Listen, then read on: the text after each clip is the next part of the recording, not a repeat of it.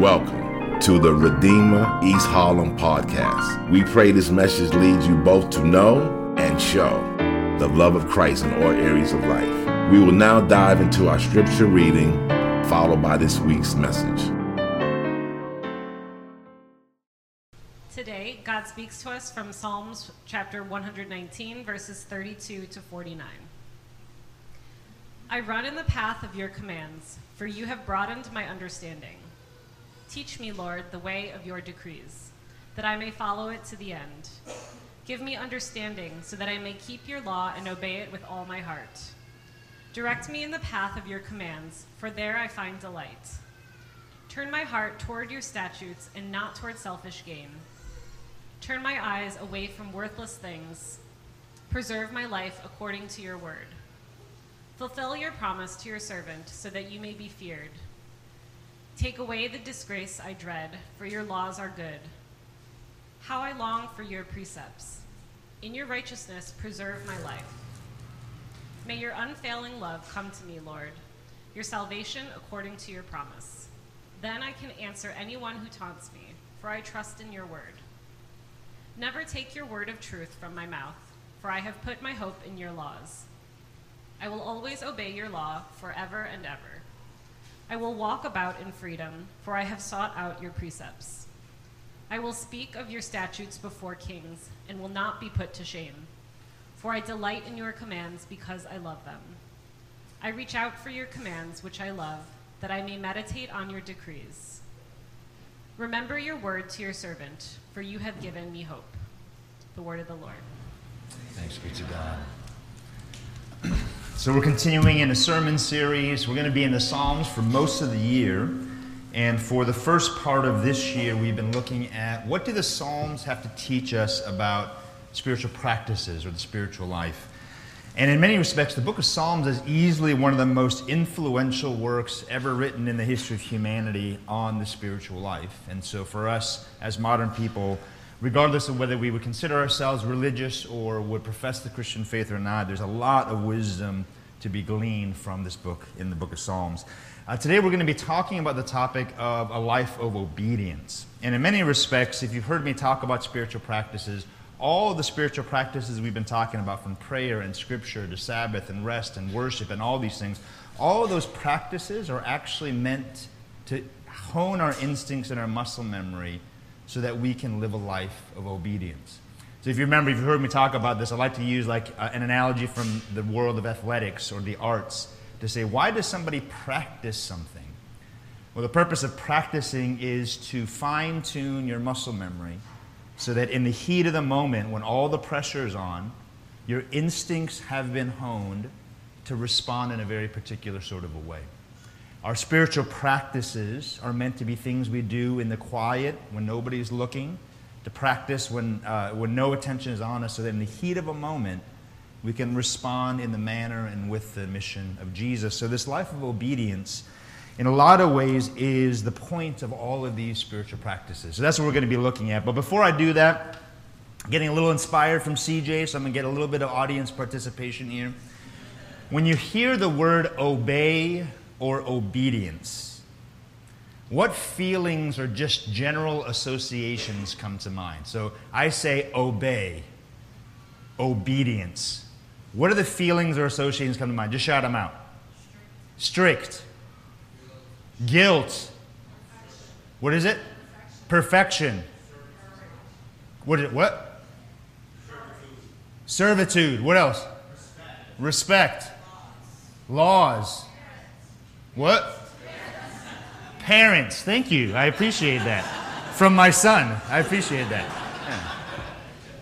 Great. So here's what I find interesting. The word obey and obedience almost always in our culture today evoke these kind of negative emotions or associations. Right? So when we talk about obey, you might think of things like somebody else controlling your behavior. That there's an authority outside of you that's telling you what to think and to do. For some, there might even be associations of kind of turn off your mind, don't ask questions, just do as you're told. And that even in the realm of child raising, even there, the word obedience almost still has a little bit of a negative connotation, doesn't it? So if somebody were to say, you have very obedient children, I think my generation, that would have been one of the highest praises a parent could receive. Oh, my children are obedient. But now when someone says, you have very obedient children, it almost feels like, yeah, you're very controlling as a parent. And maybe that's just me, I don't know, right? But this idea of obedience, so even to be talking today that the goal of the spiritual life is a life of obedience, is a little bit countercultural. It might even, you're sitting here today, it might even rub you a little bit the wrong way, because in our culture today, I could only think of 2 instances where I see the word obey on a regular basis. One of them is Sprite. So Sprite's tagline is what? Obey your thirst. All right, so it's actually a great tagline for a drink, obey your thirst. But the idea there is the only thing you ought to obey are your own drives and ambitions. Obey your thirst. Or there's a second instance of obey that I see from time to time. And every once in a while I see like people who are way cooler than me wearing sweatshirts that say obey on them. And initially I was like, yo, that's awesome. Like, you want to obey Jesus. Like, that must... So I did what every cool middle-aged man does. I Googled it. And apparently on the website, the entire clothing line that says obey was started by a guy named Shepard Fairey. And he's actually the guy who designed Obama's Hope placards, that thing, right? So he was a student at the Rhode Island School of Design. This is back in 1989. And here's what he means by that word obey. It's fascinating to me, right? You know you're old when you're using Wikipedia to understand sweatshirts. But here we go. It says this: the obey meaning is rooted in the do-it-yourself counterculture of punk rock and skateboarding. Fairey, the guy who designed it, steeps his ideology and iconography in self-empowerment. With biting sarcasm verging on reverse psychology, he goads viewers using the imperative obey, and here's why: to take heed of the propagandists out to bend the world to their agendas. So there's actually something very countercultural about what he's saying. He's saying, be careful, because if you obey the slogans, if you obey the government, if you obey the propagandists, you'll be a mindless, non-thinking person. But the implications are clear that in our culture today, the only thing that it's safe to obey are your own desires and drives and ambitions. Well, the book of Psalms, which speaks to us with thousands of years of wisdom, actually wants to tell us this morning there's a kind of obedience that can lead to a life of true delight and fulfillment and freedom. And it's a notion of obedience that I feel like in our modern culture we've nearly lost even our capacity to grasp. All right, so let's look at that. First, I want to look at the kind of obedience that enslaves, and we've already touched a little bit on this. Secondly, I want to look at the obedience that liberates. And then thirdly, I want us to look at the secret to joyful obedience. Okay? So first, the obedience that enslaves. If you could pull up verse 36 and 37 there, the Bible does say that there is a particular kind of obedience that will enslave you, that will ultimately dehumanize you, but actually it's not the kind of obedience that you might think. Actually, if you go back to verse 33, let me read it just from the beginning. The psalmist is writing this. He's saying, teach me, Lord, the way of your decrees, that I may follow it to the end. Give me understanding, that I may keep your law and obey it with all my heart. Direct me in the path of your commands, for there I will find delight. Turn my heart toward your statutes and not toward selfish gain. Turn my eyes away from worthless things. Preserve my life according to your word.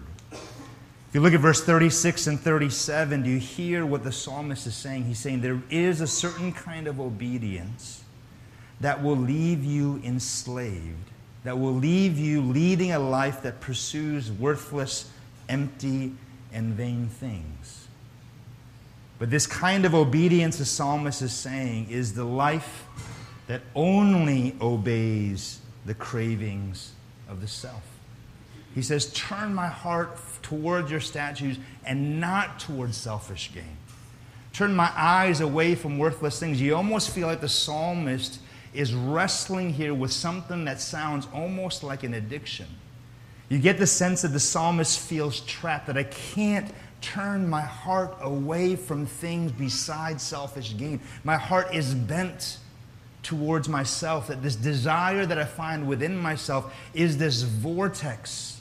It's this appetite that will not be satisfied or satiated, that the more I give in to fulfilling the desires of the self, the more I find myself needing and pulled into this vortex of selfish desires.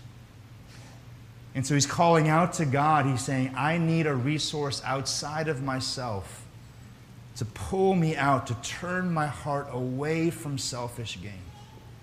Verse 37, he says, turn my eyes away from worthless things. He's saying my imagination, my daydreaming, the things that my eyes end up wandering towards, I find myself drawn inexplicably, inexorably towards things that ultimately mean nothing.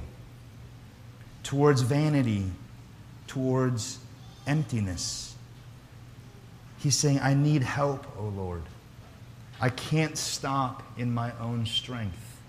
There is within me the center of gravity of the self that ultimately enslaves and entraps me. And I cannot get free. The more I struggle, the more I'm drawn into the quicksand, the spider web of the self. Oscar Wilde was an author. Some of you may have heard. He wrote like The Picture of Dorian Gray. In his lifetime, he was known as kind of a wild hedonist. He was just somebody who just pursued pleasure no matter how it presented himself.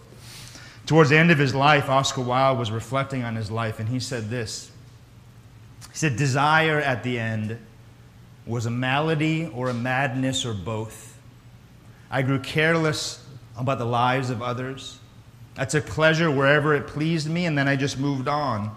And then he said this, I ceased to be the Lord over myself. I was no longer the captain of my soul, and I didn't even know it. I allowed pleasure to dominate me, and I ended in horrible disgrace. I forgot that every little action of the common day makes or unmakes character, and therefore what you've done in the secret chamber one day has to come today to cry aloud on the top of the housetops. It's this language of addiction that the more you end up obeying only your own thirsts, the more the Bible says you will find yourself trapped and enslaved. And actually, all the ancients defined freedom in almost the exact opposite way that we do. In our modern days, when we talk about freedom, what's the most simple definition of freedom that you could think of? It's to be able to do what you want. All the ancients, the Greeks, the Romans, all these ancient civilizations said, that's not human freedom, that's animal freedom. Human freedom is the ability to do more than just what you merely want. That to be human is to be free from the instincts and desires, free from the appetites that were most base to our being, to be able to pursue a higher good, a more noble end. That freedom was freedom from these things, not freedom for these things. That this ultimate obedience only to our own thirst leaves us enslaved. And we tell these to our kids, stories to our kids too, don't we, at some level? We know them instinctively. Remember the movie Pinocchio? Where Pinocchio and his friends, they end up on Pleasure Island. And on Pleasure Island, they get to do all the things that apparently little boys like to do. They get to drink and gamble and just have fun, stay up late. Like, this is Pleasure Island.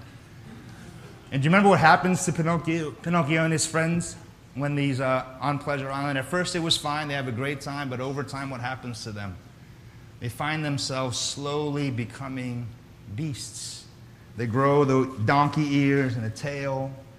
And the longer you spend on Pleasure Island, the more you think you're free to do whatever you want, the more you find yourself enslaved to lower desires.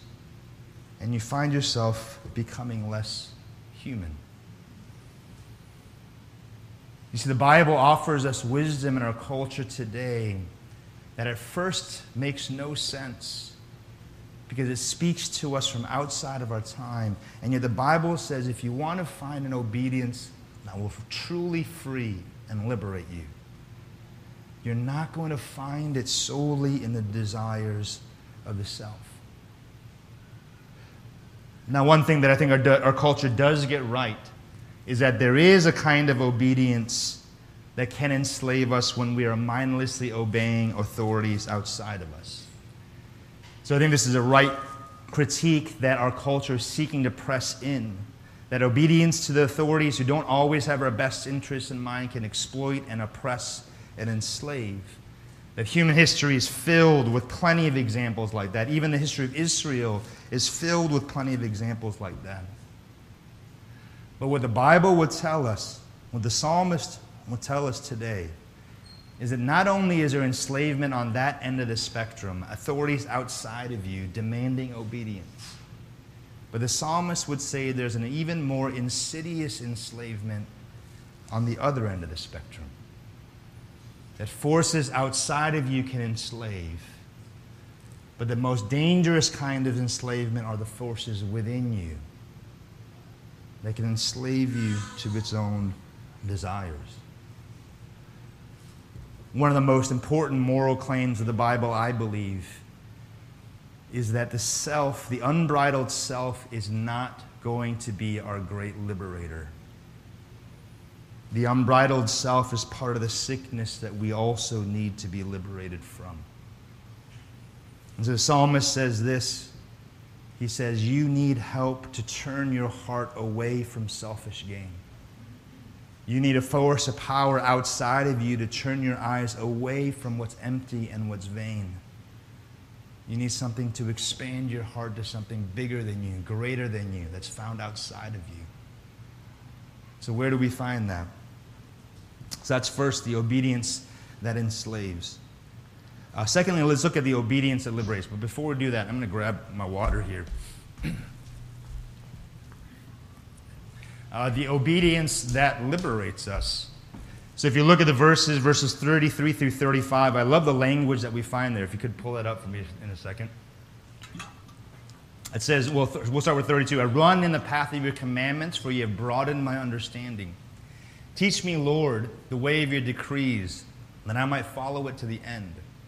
Give me understanding so that I may keep your law and obey it with all my heart. And then verse 35.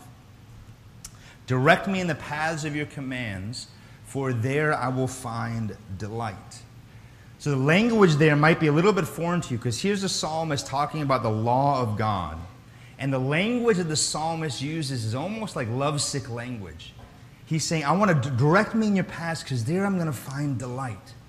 Teach me to obey you with all of my heart. Teach me to obey you all the way to the end. And what the psalmist is saying, he's not saying this. He's saying, God, help me to grit my teeth a little bit harder, to stop asking you questions and just do what you say. The psalmist is saying something radically different from that. The psalmist is saying, open up my mind, open up my heart, so I learn what it means to love your law. So I learn what it means to find delight in your law. If you look at verse 33, I think it is, verse 33, it says, teach me, Lord, the ways of your decrees, that I might follow it to the end. Now, the English there is a little bit confusing. It sounds like, teach me your way, so I could follow it all the way to the bitter end when I die. But the actual Hebrew there, different translations will translate it this way. They said, teach me, Lord, the ways of your decrees, that I might follow it to its own reward. The imagery there is almost like, Lord, help me to follow the rainbow of your law, so that when I get to the end, I find the reward that was your intent for me all along. Help me to trace the path of your commands, to understand the intent and the trajectory of your commands so well that I discover at the end of your command your intentions of joy and delight and flourishing and fullness of life. Help me to obey it all the way to the end that you intend for us. And this is what the psalmist is getting at. He's saying that there is a kind of obedience to the law of the God who made you, who designed you, the God who formed you, the God who gave you a particular kind of nature. There's an obedience to the law of this God that when you follow it all the way to the end, you discover that the intent of this God is an intention of joy and freedom and delight. Justin and I were just talking about this earlier this week over breakfast with a friend of ours. We're talking about an analogy that we oftentimes use is learning the piano. So all of our kids had to learn the piano. And they hated us for it, and they continue to hate us for it. But the thing about learning the piano is this. You have to submit yourself to very strict rules in theory of piano. You just got to practice your scales. If you don't know the scales, if you can't run up the A minor scale and back down, if you can't do the work of learning, if you can't submit yourself to the discipline of music to understand what it is, if you never do that work, and while you're doing that work, by the way, if you've ever had to learn, I'm not particularly musical, it feels like enslavement to learn music. You have to practice every day. You always have those lessons that are coming. You hate it. Why am I doing this? What is the point? I'm never going to be a professional musician. Why do I have to do these things? Then in the midst of it, it feels like this massive restriction of your freedom, of your joy. But if you continue on to the very end, if you follow that all the way to the end, you get to a place that when you submit yourself to the limits of music, on the far end you find a new joy of improvisation. You find a new freedom. You actually find a new way of self-expression where you discover stuff that's inside of you that you never would have known had you not submitted yourself to the limiting constraints of the scales that you had to run up and down over and over and over again. That there's a freedom on the far end. There's a joy, there's a delight on the far end of the commands of God that you will never taste, that you will never know unless you learn to trust the one who gives the law. You know, over the years at Redeemer, this is kind of how we've talked about freedom. That freedom is not the absence of all constraints. That freedom is actually just the presence of the right constraints. That a condition where you're free from all constraints. You know what environment that creates? When you're free from all constraints, you create an environment where you've lost every anchor that might pull you out of the vortex of the self. But the presence of the right constraints, this is what creates true freedom. This is what creates a true sense of delight and joy. There was a study that I got to dig up. I can't remember exactly where the source on it was, but I found it years ago, and I got to dig it back up again. But there was a study that showed that when you give children a playground, and if that playground is all in the wide open without a fence, if you watch young children play at a playground like that, if that playground is wide open, the kids tend to huddle towards the center of the playground because they're not quite sure how far they can range and still be safe. And so there's a sense in which when it comes to playgrounds, the more wide open the playground is, the less room children feel free to explore. But you take a playground and you create clearly marked fences around it, you define the constraints of this space, and what they discovered is children would tend to play all the way out to the edges because they know exactly where the lines have fallen. They know exactly where it's safe to be free and to explore the fullness of joy, the laws of God, the decrees of God. This call to obedience is God saying, here is where you will find the full range of pleasure and joy and delight. That when we acknowledge the goodness and the givenness of what God has granted to us, we'll find that same kind of freedom. So I love verses 44 and 45, if you could pull that up there, where the psalmist says, I will always obey your law forever and ever. And then he says, I will walk about in freedom, for I have sought out your precepts. That's what it's getting at. I will find freedom, true freedom. I will walk, I will dance, I will play in freedom, because you've granted me your precepts. And the psalmist says, this is the law, the obedience that will liberate. This is the obedience that will give you life. The perspective of the Bible is that you will always obey something. You will always be giving your life to something. You will always be obedient to the authority of something else You will always lay yourself on the altar of something. The question is that Lord, is that Master, is that God a God who will free you? A God who will love you, a God who will forgive you when you fail, a God who will heal you when you're wounded, a God who will embrace you when you've run away. You're going to obey something. Is it the God who has given you life? And so that's point number 2, the obedience that liberates. Third and finally, let's look at the secret to joyful obedience. Look verse 38, 39, and 40. It says this. 38. Back one more. There you go. Fulfill your promise to your servant so that you may be feared. Verse 39. Take away the disgrace I dread, for your laws are good. How I long for your precepts. In your righteousness preserve my life. May your unfailing love come to me, Lord, your salvation according to your promises. Now here's what I find interesting. Did you notice verse 38? Isn't it an interesting thing for the psalmist to say, fulfill your promises to your servant so that you may be feared? That doesn't make any sense, does it? There's another place in Psalm 130 that makes even less sense than that, where it says, but with you there is forgiveness, therefore you are feared. So he says, keep your promises to me, verse 38, so that you'll be feared. You are the God of forgiveness. With you there is forgiveness, therefore you are feared. What is the psalmist getting at there? See, this notion of the fear of the Lord is a notion that I think as modern people we have no idea what the Bible means when it talks about the fear of the Lord. When you hear about the fear of the Lord, what is it that comes to your mind? It's probably the opposite of everything I've been trying to convince you of. There's a God you have to be afraid of. There's a God who will punish you if you don't obey. There's a God who's going to be out to get you, who will bring bad things into your life unless you do what he tells you to do. That's what fear of the Lord sounds like. It sounds like to be afraid of God. But actually, if you look in the Bible, this notion of the fear of the Lord comes up well over 100 times. And each time the Bible talks about the fear of the Lord, the Bible is talking about an authentic biblical faith. They would say, so-and-so feared God and therefore obeyed. That these people were good, they were God-fearers at the heart of it. This person learned what it meant to fear the Lord and therefore walk with him. And so we hear that and we say, well, does that mean we're supposed to be afraid of God? Is that what authentic biblical faith is?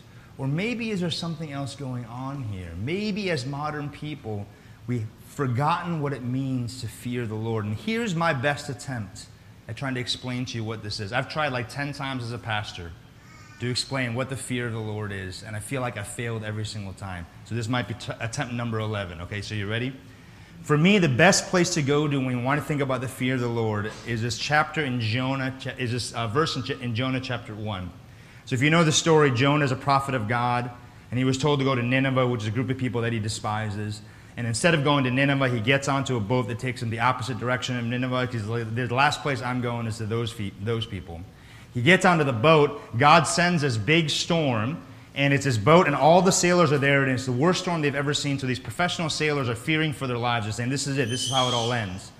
In a moment of desperation, they start asking everybody on the ship, like, hey, what God do you worship? Because did you do something to make this God mad? Because we can't figure this out. And they finally come to Jonah.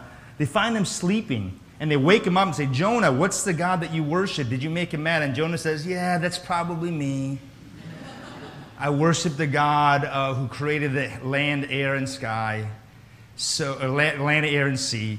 So that's probably me. So he's like, you know what? Just throw me overboard, and God will, he'll chill out, basically.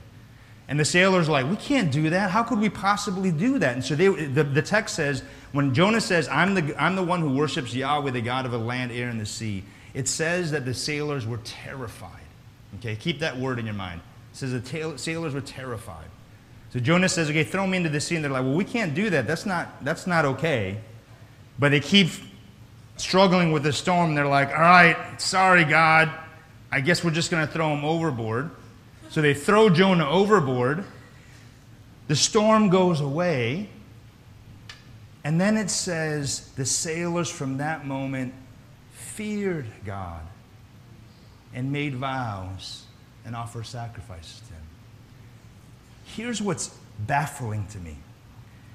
The sailors go from being terrified of God because they sense that he was angry, that this was a God that needed to be appeased. God shows them mercy and gentleness and tenderness. And because of the gentleness and the tenderness and the mercy of God, the text says that the sailors went from being terrified of God to the fear of the Lord. They're wildly different things. They're almost opposite emotions. That for me, the best way that I can define the fear of the Lord is this. The fear of the Lord, the one that you fear in your life, is the one who's been so faithful and patient and true and kind and unwavering in their commitment to you, that theirs is the only opinion that matters to you. That's the fear of the Lord. It's the one who has never let you down. And so therefore, it's the last person you'd ever want to let down. It's the one whose love for you matters the most, and therefore their opinion is the only one that matters to you. That the fear in the fear of the Lord, that fear is the fear of betraying the one you know who would never reject you or leave you or forsake you. And now when the psalmist says, keep your promise to your servant, verse 38 again, so that I might fear you. Or when the psalmist says in Psalm 130, with you there is forgiveness, therefore you are feared. What is the psalmist saying? You are the one who has been so true and faithful and kind and unwavering to me. You have shown me such steadfast love. Your opinion is the only thing that matters to me.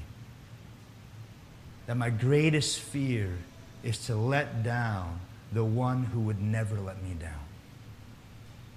And the psalmist says this, you want to know how you can get to a point where you obey God joyfully?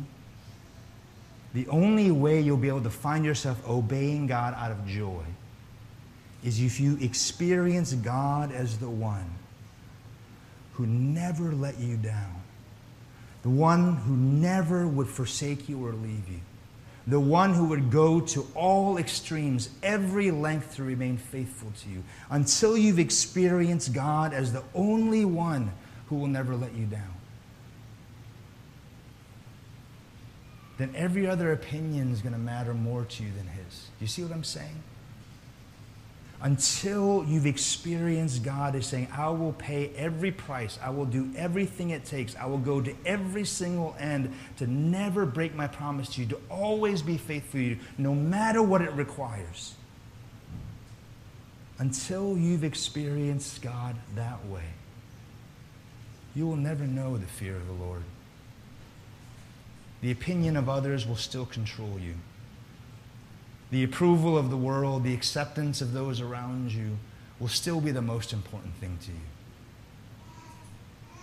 But when you see that Jesus Christ, that Jesus was the one who lived in this world of perfect delight. He lived in perfect obedience to the Father. Here was Jesus who had the perfect approval. Jesus was the one who truly had the fear of the Lord. He said, I do whatever I see my Father doing. I don't care what anybody else says. He lived a life of perfect human freedom, who was free to do whatever it took. And yet here is Jesus Christ who left the place of delight and joy and perfect freedom. He left all of that behind. And he entered into a world of darkness. And even on this world, everything that he did, he only did before the eyes of the Father. He said, the fear of the Lord is the only thing that drives me. I don't fear man. I don't fear disapproval. I don't fear what you could do to the body. The only fear that I have is the Father who has never left me, never forsaken me. The love of the Father that I've known from all of eternity past. This is the only thing I fear. So he said, my food is to obey, is to do the will of the Father. I obey and do whatever I see the Father doing.